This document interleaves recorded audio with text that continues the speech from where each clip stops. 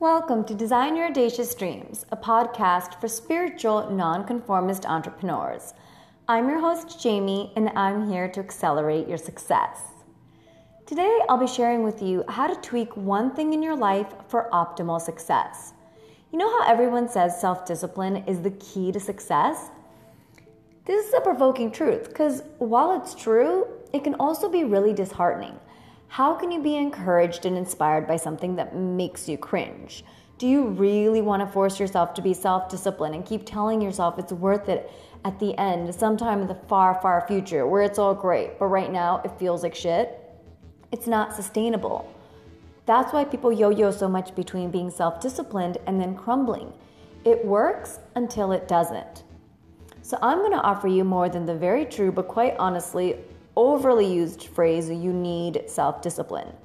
Because a need doesn't become a priority until you value it. You have to desire self-discipline before it becomes useful in your life. Because it's more than just self-discipline. After all, we're all self-disciplined about something. I'm really disciplined binge watching Supernatural on Netflix, but that's not going to lead to my wildly audacious dreams. It's about activating the self-discipline that's in us in an empowering way that brings in your desired results. It's about your relationship with self-discipline, how you define and perceive it. Your self-discipline is activated at its best when you select habits and practices that you're receptive to, ones that are inviting and fun. Engage in soul-shifting, mindfully selected self-discipline, because that's when soul-aligned action becomes a catalyst for more soul-aligned action.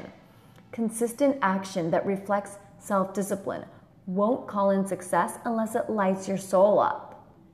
So you got to ask yourself, are you engaging in fun self-discipline? Because if you aren't, it might not be that you're not self-disciplined. You might just have an aversion to unpleasant activities. And self-discipline gets to be fun and exciting. You have to find what ignites your self-discipline. That's your job. You got to pick something that makes you want to commit to it. And here's the thing, you get to custom tailor craft your self-discipline into whatever you want it to look like. Me personally, if you tell me that I got to do something gut-wrenching for 30 consecutive days and on the 31st day I get to receive $1 million, I'm not going to do it. Because time's the only unrenewable source of energy. And quality time is my love language. I could die before I get the $1 million. So I refuse to spend my time doing anything that's out of alignment. I've learned that you can gain success through pain, deceit, manipulation, hard work, or unbelievable ease and grace. I never used to believe that the latter worked, at least for me. But the wealthiest people work smarter, not harder. And that's how they achieve their audacious success. So it's time to learn from them. They're so exuberant because they're strategic, solution-oriented, and they prioritize their happiness. Self-discipline thrives in fun and alignment. What are you doing to activate your innate self-discipline?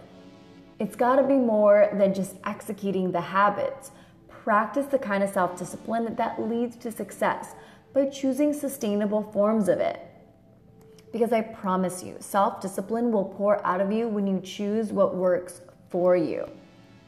Too many people put pressure on themselves saying they have to be self-disciplined, they have to be self-disciplined in order to succeed, and then proceed to adopting actions that work for others without really observing what's going to work for you, what your soul deeply craves. Self-discipline can be small increments of doing what you love on a smaller scale, testing out the water, making adjustments along the way, and giving yourself enough room and permission to breathe and allow resistances to come up so you can clear it and continue on your path of success. Or self-discipline might be accelerating your success and diving all in and just moving through things quickly and swiftly in the most highly stimulating, intense environment. It can be whatever you want it to be, but in order for it to work, it has to be enjoyable. That's how you make self-discipline sustainable, and that's how you achieve your desired success. So tonight, I want you to observe what your current self-discipline habits are. Are you practicing them? Why or why not? Is it bringing you closer to the results you desire? And how can you be in more alignment with it? Really marinate on this. And I'll catch you next time. Bye.